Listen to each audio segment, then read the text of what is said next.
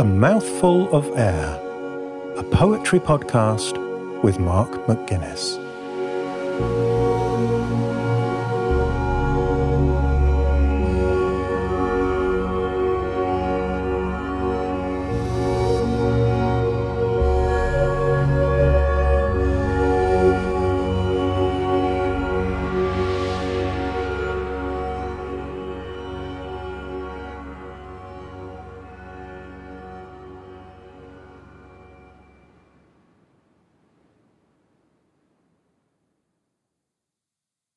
This is from Saffron by Rishi Dastidar.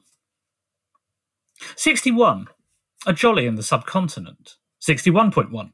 When the subcontinent was ours. 61.2. No, theirs. 61.2.1. To be jollied. 62. Two mad dog Englishmen, short on high Victorian imperial boredom, long on chutzpah and capers. 62.1. Smuggle some guns into some country. 62.1.1. The Kafiristan job. 62.2. Then some cunning, some chance, some shooting. 62.3. And one of them ends up running the show. 62.4.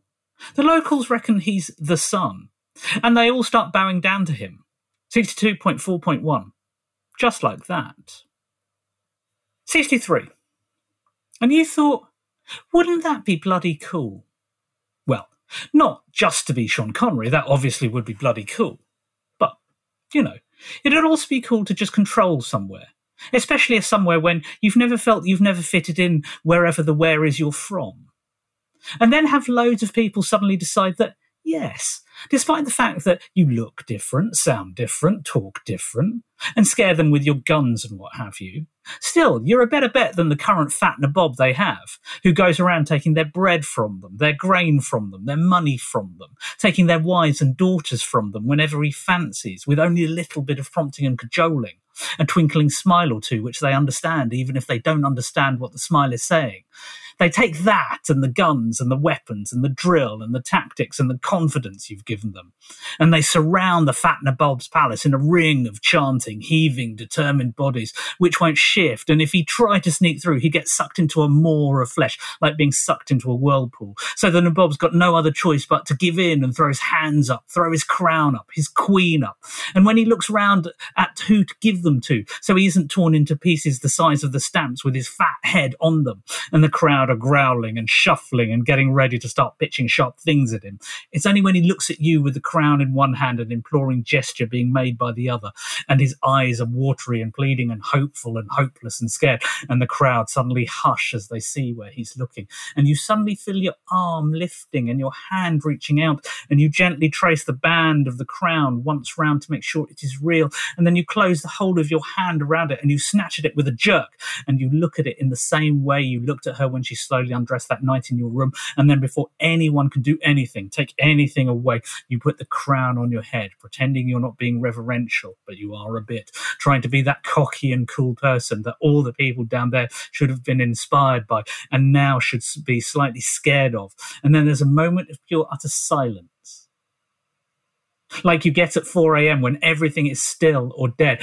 and then you're almost blown back by this gust of noise, this rush of love and fear and hope and expectations and dreams, all in this one blast, this one expansion of emotion. 64. Yeah, that'd be cool. 64.1. Yeah, that'd be fucking cool.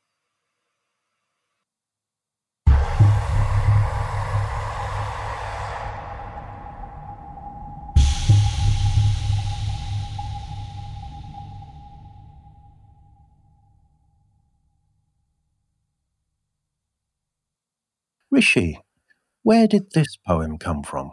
Oh, Mark, this has a lot of antecedents running through it and buried in with it.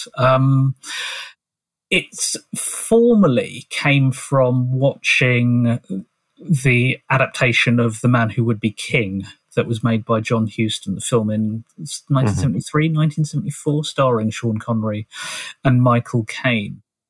And yeah, I was watching that one bank holiday afternoon out on the telly, and something clearly lodged in there.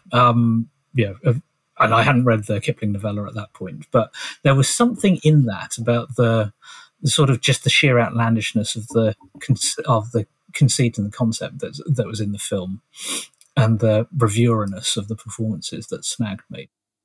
So I had that floating around as a thing. And then a few years later, I stumbled across a blog post on a blog called Building Blog, written by Jeff Manower, who's architectural critic and design historian. And that blog just focuses on lots of wonderful oddities in and around the urban landscape, and things around future architecture and what have you.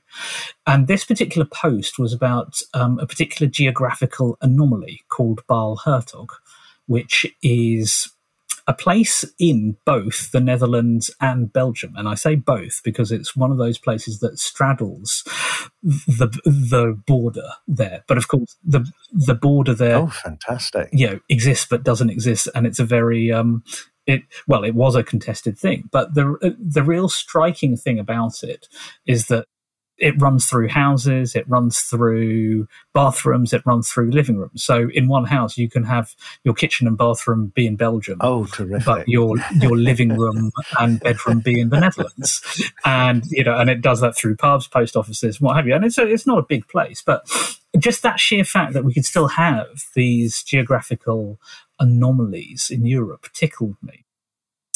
And somehow those two ideas got fused in my head. This idea that one could go to a place and basically become a ruler of it, and just the sheer practicalities of how one might actually go around and setting up your new country, a new country, as it were. Mm-hmm. And that was the real genesis of it. And I started to dig into these things called micronations. Which are, for those of you who don't know, there are plenty of countries on the planet, and it can feel like every year there are more being added. But within those countries, there are plenty of people who don't particularly want to be in those countries themselves. And one of their responses to that isn't to emigrate, as you might think, but to actually set up their own little countries within countries themselves. And so for those of us in Britain, probably the most famous and prominent example of that is Sealand, which is, I think, just off the coast of Kent or so, but in the Channel, but is, the disused military fortress, towery type thing, which was taken over by this family in the 60s and declared its own independent republic.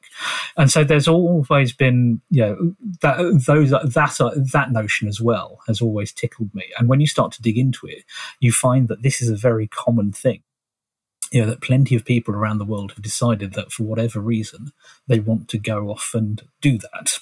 So there are those three strands all woven into the book. And then as it started to emerge, it felt like this, it was becoming a vehicle to use that as a frame and a lens to start to talk about more contemporary concerns and more contemporary issues around what's going on in Britain, my background as a second-generation person of colour in Britain as well, and be able to use that to actually talk about issues of identity, issues of belonging, and what it is to actually try and be in a country that you are part of but might not necessarily part of as well. All of that makes it sound like that there was a very distinct and obvious plan for it. There wasn't at all. This was a product of a lot of iteration, a lot of tinkering, a lot of thinking. And it took over 10 years from initial idea and getting the first sort of bits down on paper to it actually being published. And it certainly didn't look like the final form that it's in for a good 8 of those years. It took a long time to find the thing that actually unlocked it to make it work poetically. There's quite a lot of ingredients. Yes, here. Very much so. I mean, at what point did you think, okay, these are coalescing into a thing that maybe I'm excited about to write about? It took a while. Because it lived in the bottom drawer for a good couple of years. There was a first rush of excitement around writing it, maybe about 2009, 2010, and at that point it was living as a dramatic monologue, just a big chunk of text, and I just felt the voice was just too much. It wasn't a voice that once I'd finished that draft, I didn't want to spend any time with it. And if I didn't want to spend any time with it, I couldn't imagine anyone else wanting to spend any time with it. So shoved it away for a couple of years and then took it out again and started to hack it. And it was really hack it into something that felt a bit more like blank verse. And that started to allow some space to come into it. And so it started to not make it feel as dense and just start to allow people listening a bit of foothold into the various concerns that there was just something horribly bombastic and just not particularly pleasant about the voice. So again, I shoved it away for a couple of years. And then it was probably about 2017, 2018, maybe a bit earlier. I read a poem in the American Poetry Review called How to Look at Mexican Highways by Monica de la Torre, who's an American poet. And no, actually, I tell a lie. Malika Booker had brought it into Kitchen. And I remember looking at it and having one of those light bulb moments going, okay, this is a thing that I could potentially use, be inspired by, borrow to unlock this thing that I've been struggling with. And because that poem was written as a series of numbered steps, which I hadn't seen in a poem before, I thought that's interesting. What happens when you apply that on a much longer and more involved basis? Because the De La Torre poem is not long; it's only about 14 lines or so. So, so the effect is there, but it's not quite, it's not extended in any sense. And so, the artistic insight, stroke borrowing for me, was what happens when you really string it out and pull it out and see what happens. And what I discovered was, just by applying that, suddenly provided the counterpoint that Jack's voice needed, because it went from being a voice that was, unanchored, and so feeling very unmoored in its ravings and its riffs and its various curlicues as it works through its obsessions. By putting this sort of numbered framework onto it, it suddenly takes the voice into a world that's legalistic. So it feels like potentially a legal argument, scientific. So, it feels like a scientific report. And so that sudden juxtaposition of irrational scaffolding for something that can be seen as quite irrational ravings. Suddenly that's the creative tension. That's the energy that then powers the rest of the poem.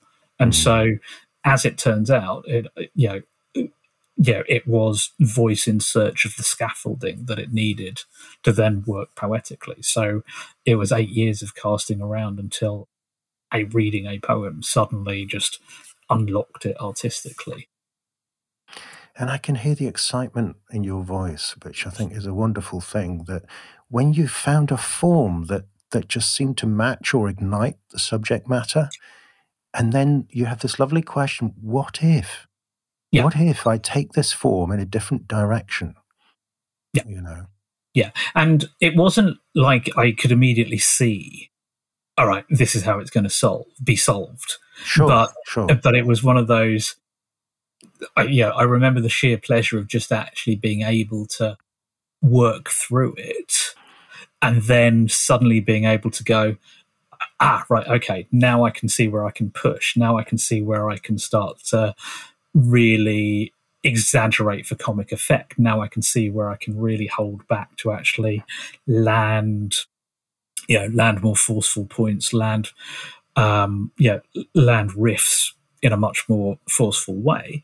But then also start to think about, okay, how do I actually start to lineate and create energy and create line breaks to have that more poetic feeling going through as well. So, so there's, so it was almost as if, you have a piece of text and you are then able just to go in and not reverse engineer, but you're basically able to find the poetry that you sort of know is there lurking, but really then be able to start to sculpt it.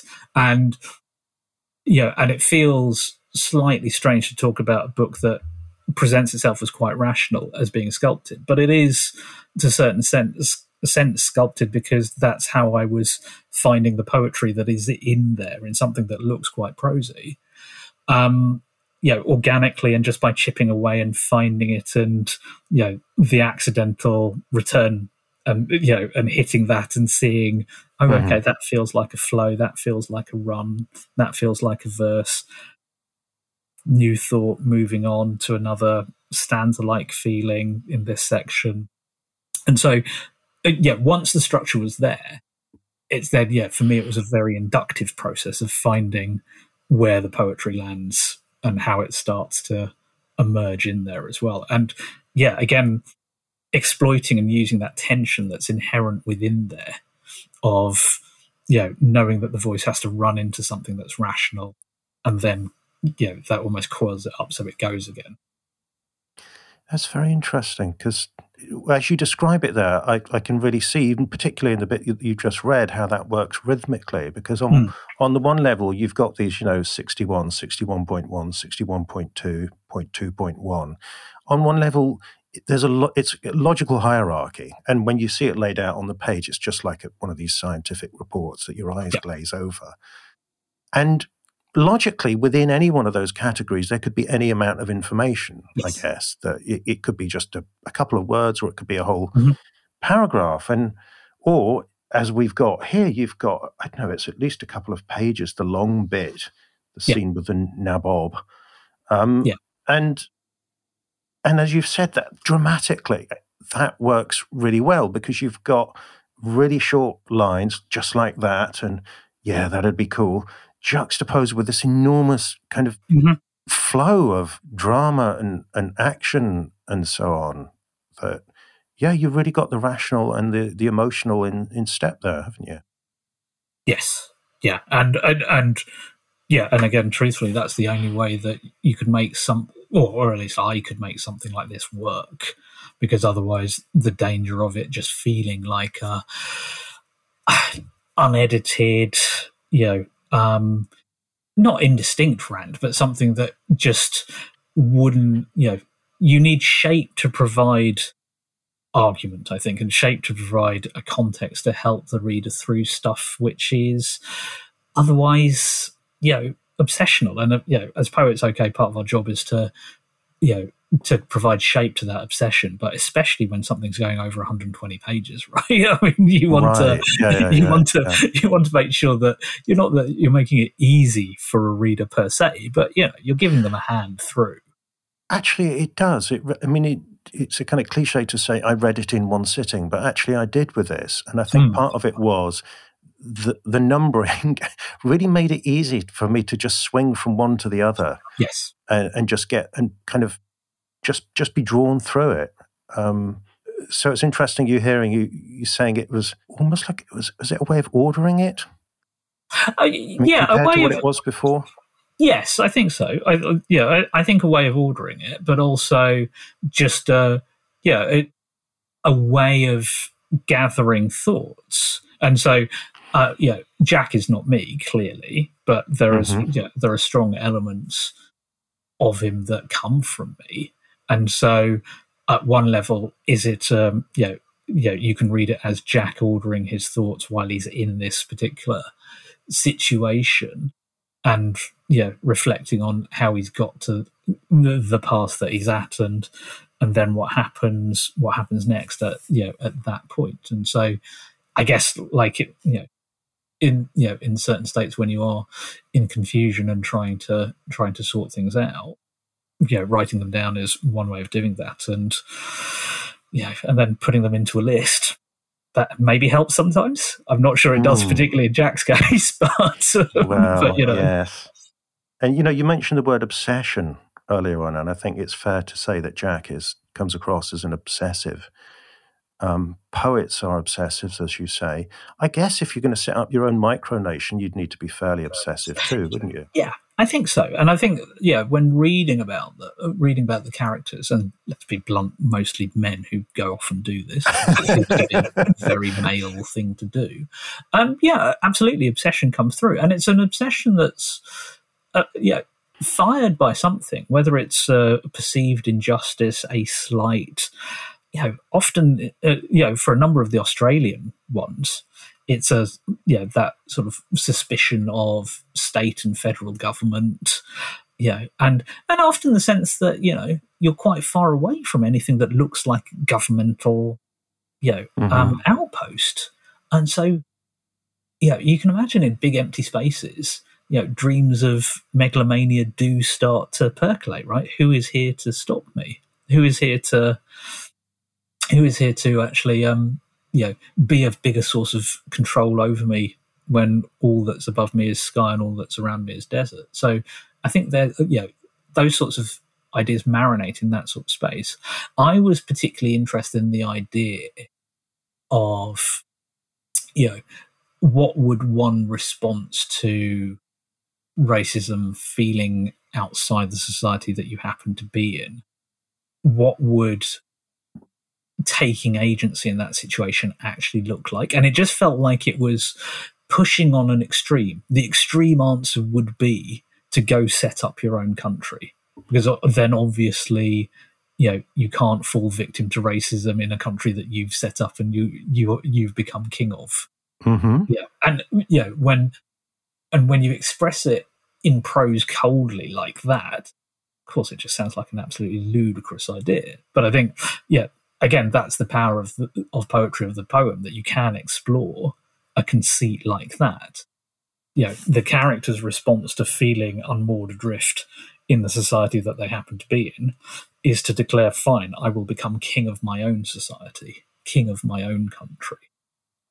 And it's, at some level it is just an interesting working through of why might someone be driven to go to that extreme.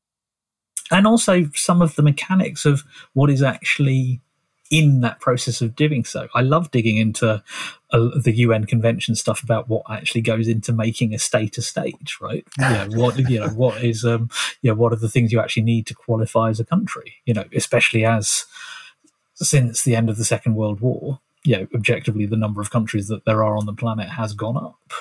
As we, as more empires have splintered, and at last count, like 212, 220 countries now, which, considering at the end of the Second World War, was maybe something like 150. So, this desire for people to live in homelands, nations that are closer, more contiguous to where they might be is not a new one. I think there's a line in the poem that says, countries are a boom market, a growth area. So it felt like something. It felt like there was a chance to explore those sorts of ideas as well. Okay, so I'd just like to come back to the kind of some of the themes that you've touched on around sovereignty, around race, and also picking up a certain ambivalence about the voice. You said that in the early drafts, the voice, you didn't want to spend time with it. And I think this passage you've read is I don't know, I felt quite ambivalent reading it, because on the one hand, you're saying, wouldn't it be bloody cool to be Sean Connery, and he's going in and he's the big man. But actually, when you look at the original movie and you think of the whole kind of imperial context, it's a little uncomfortable. But the way you write it, it's so seductive, because who wouldn't want to be the big man and, everybody looking at, and the moment you read it, you almost feel like you're colluding in something like that. So maybe you could say something about that voice and the whole ambivalence and how that touches on those themes. Yeah. So I think it helps to realize that voice is almost expressing something from a point of weakness, a point of being bullied, and almost one of the natural reactions is how do you get out of that? Well, of course, it's to have some sort of power, and some sort of power to go back and, oppress, maybe. Not even necessarily set out to do that in that way, but that classic reaction of, oh, I'll show you. And that note is absolutely and unapologetically in there as a character, as a character note to Jack. This is, he is not a particularly well-rounded personality. Let's put it like that. And deliberately so, and extremely so, because again, I thought there was something potentially interesting to explore what an extreme reaction to not belonging to a modern society and a modern multicultural society might actually look like. Mm-hmm. And so there's one potential reading here, which is, it is an allegory about people who run off to join, Islamic State, or run off to join other freedom fighting, or freedom fighting inverted commas, I should say, organizations. And again, there's something interesting in that, because I think there are, we must tread lightly in dangerous waters to talk about this sort of stuff. But so let's start on the basis that growing up, and certainly I'm 45 now, so learning about British imperial history, learning about the British Empire, was at best in school a very one-note, relatively flat, monotone, pretty single straight narrative, which was, broadly speaking, Britain as a country somehow, don't know how, accidentally, ended up with control of all these countries. But we, out of all the other European nations who ended up accidentally with control of the world, was better at decolonizing and giving away power to these countries than anyone else comparatively. And so therefore, we get a relatively free pass for doing so, and all the inheritance that we left behind, railways, parliament, etc., etc. And one of the most heartening, exciting, wonderful things intellectually speaking over the last 10, 15 years is to see the pushback and the challenge to that pretty flat monomaniacal myth, right? To actually add texture to that story, to actually go, hang on. That myth of how empire was gained, what it meant for people on the ground in that quarter of the world, what it meant for Britain coming, in terms of the country back here. All of those things need to be opened up and thought about again and thought about more deeply.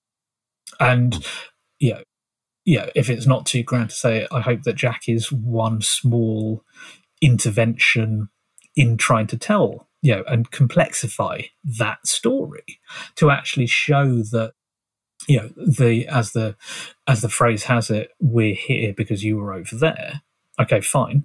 But within that, there is a hell of a lot more depth about what being here now means. And a lot of space to actually think about what belonging in that context means as well. And, especially in the gaps that, British identity deliberately facilitates and deliberately works through. And so all of that makes it sound very dense and grand and forbidding. But these are, for a lot of people, things that we carry, things that we work with and live through every day, whether we think about it or not. And they are things that are, expressed through culture as much as anything else. And so that's why you come back to Kipling, right? Kipling is a really interesting figure precisely because of his role in terms of being born in India, very much as a personality, viewing himself as part Indian because of that, but at the same time being an absolute cheerleader for the high and mighty and higher minded aspects of quote unquote the imperial project and how it was the civilizing force and all the rest of it, and and what have you. But at the same time, he was very well aware of the corrupting nature that it could have as well. And at one, when you go and read The Man Who Would Be King, and when you see the film, right, as much as there is, it is jollies and japes and stuff, there's a degree to which it's a precursor to Conrad in terms of actually looking into the dark hearts of what this stuff actually does to you.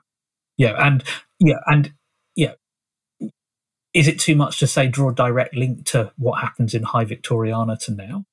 Yes, but at the same time, there are legacies and ideas of cultural thought that are transmitted that you can't just sort of pretend aren't there and haven't had some impact and some reaction in the 150 years since. And, you say this is big and heavy and weighty stuff, but I think one of the delights of the book is the way you manage to get all of that into such a frankly entertaining package. And also, I mean, so The Man Who Would Be King, the movie, was released in the 70s and based on the story of the same name by Kipling. But the way you introduce it earlier in the book / poem, because this is an excerpt from a longer book length piece. Maybe we should have made that a bit clearer at the beginning.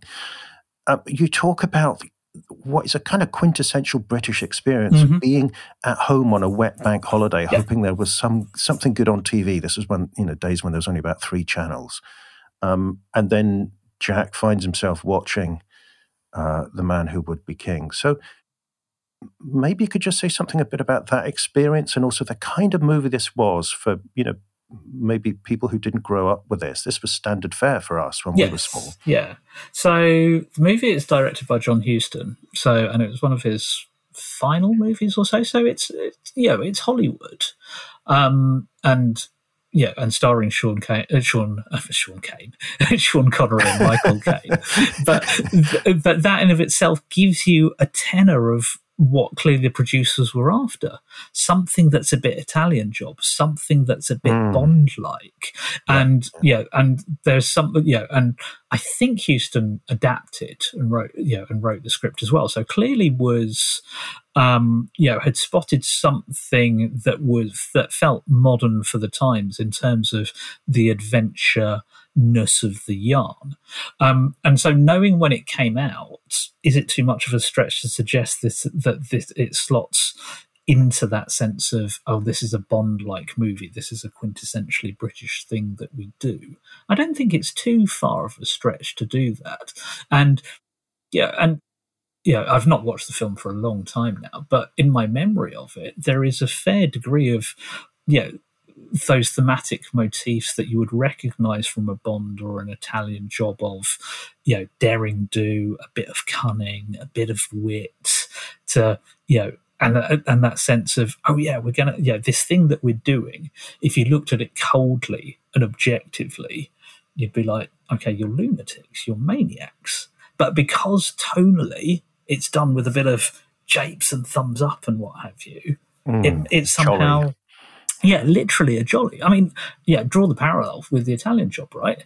Ostensibly, this is a film about a bank robbery, and yet we don't think of it as a grand act of criminality. Instead, we spend 2 hours cheering on these criminals. And okay, I'm not going to go too far as to suggest that a lot of High Victorian culture was doing similar for a similarly ruthless project, but there's a degree of that, right, where tone matters vitally in terms of disguising some of the intentions and the objectives of projects, where if you lay them out baldly and ruthlessly, you're suddenly horrified at the my God, we actually are doing this. We're actually trying to go ahead and subjugate people and that sort of stuff. And so clearly that sort of notion of almost seeing through that veneer of that particular cultural artifact as someone who's brown even at that young age, and sort of like twigging that something's not quite right here, and that something, I don't quite belong to that story.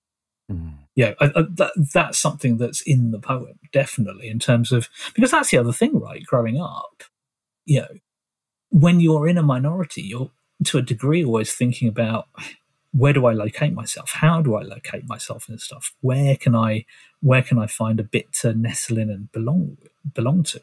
And there's, growing up, there's very, very few stories. There were very few stories, very few programs where you would see yourself, or I would see myself as a protagonist, maybe there in the background of stuff.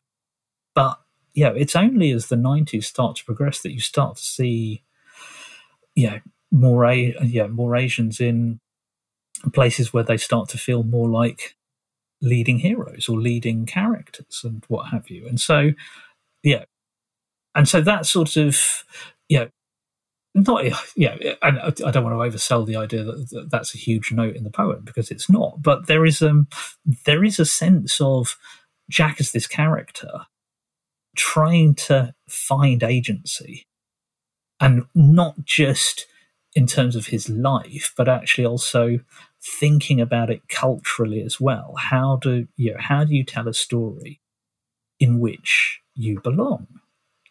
And at the most fundamental level, that's what the poem is trying to do.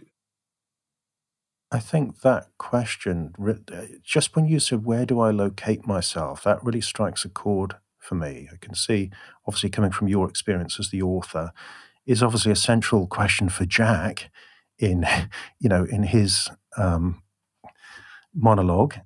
And I think it's also a question for us as readers and listeners when we're listening to this, that slight ambiguity in, am I colluding in this? Am I getting too involved? Or is it whatever? Where do I locate myself?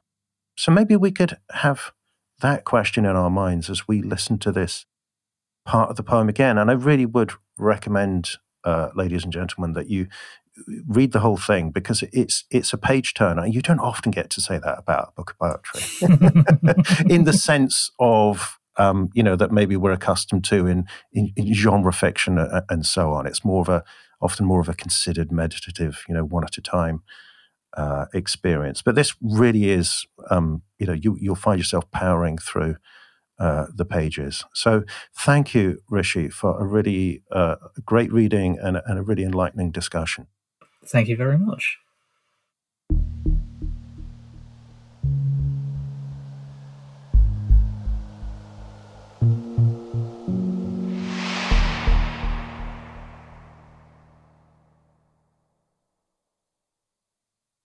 This is from Saffron Jack by Rishi Dastidar. 61. A jolly in the subcontinent. 61.1. When the subcontinent was ours. 61.2. No, theirs. 61.2.1. To be jollied. 62. Two mad dog Englishmen, short on high Victorian imperial boredom, long on chutzpah and capers. 62.1. Smuggle some guns into some country. 62.1.1. The Kafiristan job. 62.2. Then some cunning, some chance, some shooting. 62.3. And one of them ends up running the show. 62.4. The locals reckon he's the sun, and they all start bowing down to him. 62.4.1. Just like that. 63. And you thought, wouldn't that be bloody cool? Well, not just to be Sean Connery, that obviously would be bloody cool. But, it'd also be cool to just control somewhere. Especially as somewhere when you've never felt you've never fitted in wherever the where is you're from. And then have loads of people suddenly decide that, yes, despite the fact that you look different, sound different, talk different, and scare them with your guns and what have you, still, you're a better bet than the current fat nabob they have, who goes around taking their bread from them, their grain from them, their money from them, taking their wives and daughters from them whenever he fancies, with only a little bit of prompting and cajoling, a twinkling smile or two which they understand even if they don't understand what the smile is saying. They take that and the guns and the weapons and the drill and the tactics and the confidence you've given them, and they surround the fat Nabob's palace in a ring of chanting, heaving, determined bodies, which won't shift. And if he tried to sneak through, he'd get sucked into a maw of flesh, like being sucked into a whirlpool. So the Nabob's got no other choice but to give in and throw his hands up, throw his crown up, his queen up.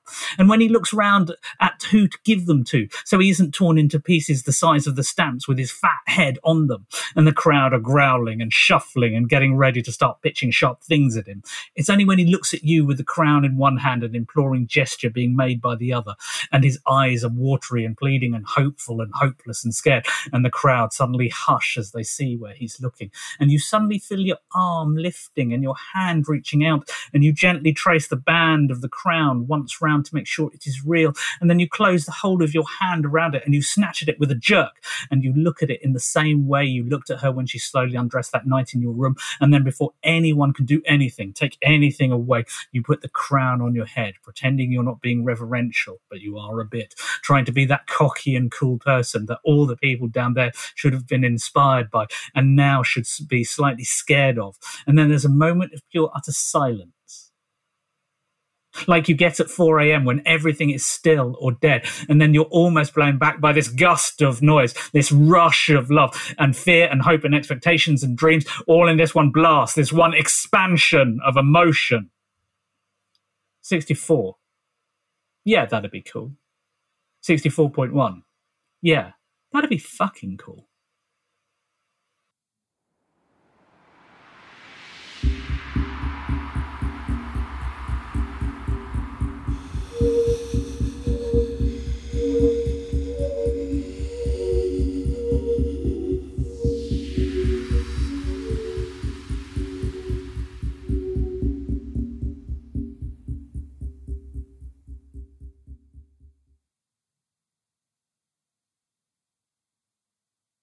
Saffron Jack is a book-length poem by Rishi Dastidar, published by 9 Arches Press. Rishi Dastidar is a Fellow of the Complete Works and a consulting editor at The Rialto magazine. A poem from his debut, Ticker-Tape, was included in the Forward Book of Poetry 2018. A second book, Saffron Jack, was published in 2020, and he is editor of The Craft, a guide to making poetry happen in the 21st century. He is also co-editor of Too Young, Too Loud, Too Different, Poems from Malika's Poetry Kitchen, published by Corsair. His third collection, Neptune's Projects, will be published by 9 Arches Press in May 2023.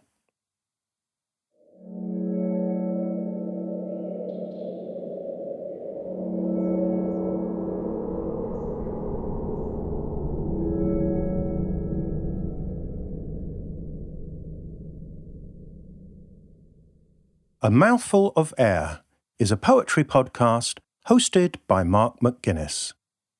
New episodes are released every other Tuesday. If you enjoy the show and you'd like to help me reach more poetry lovers, you can do this by telling a friend about it or by taking a few seconds to leave a rating or even a brief review on Apple Podcasts.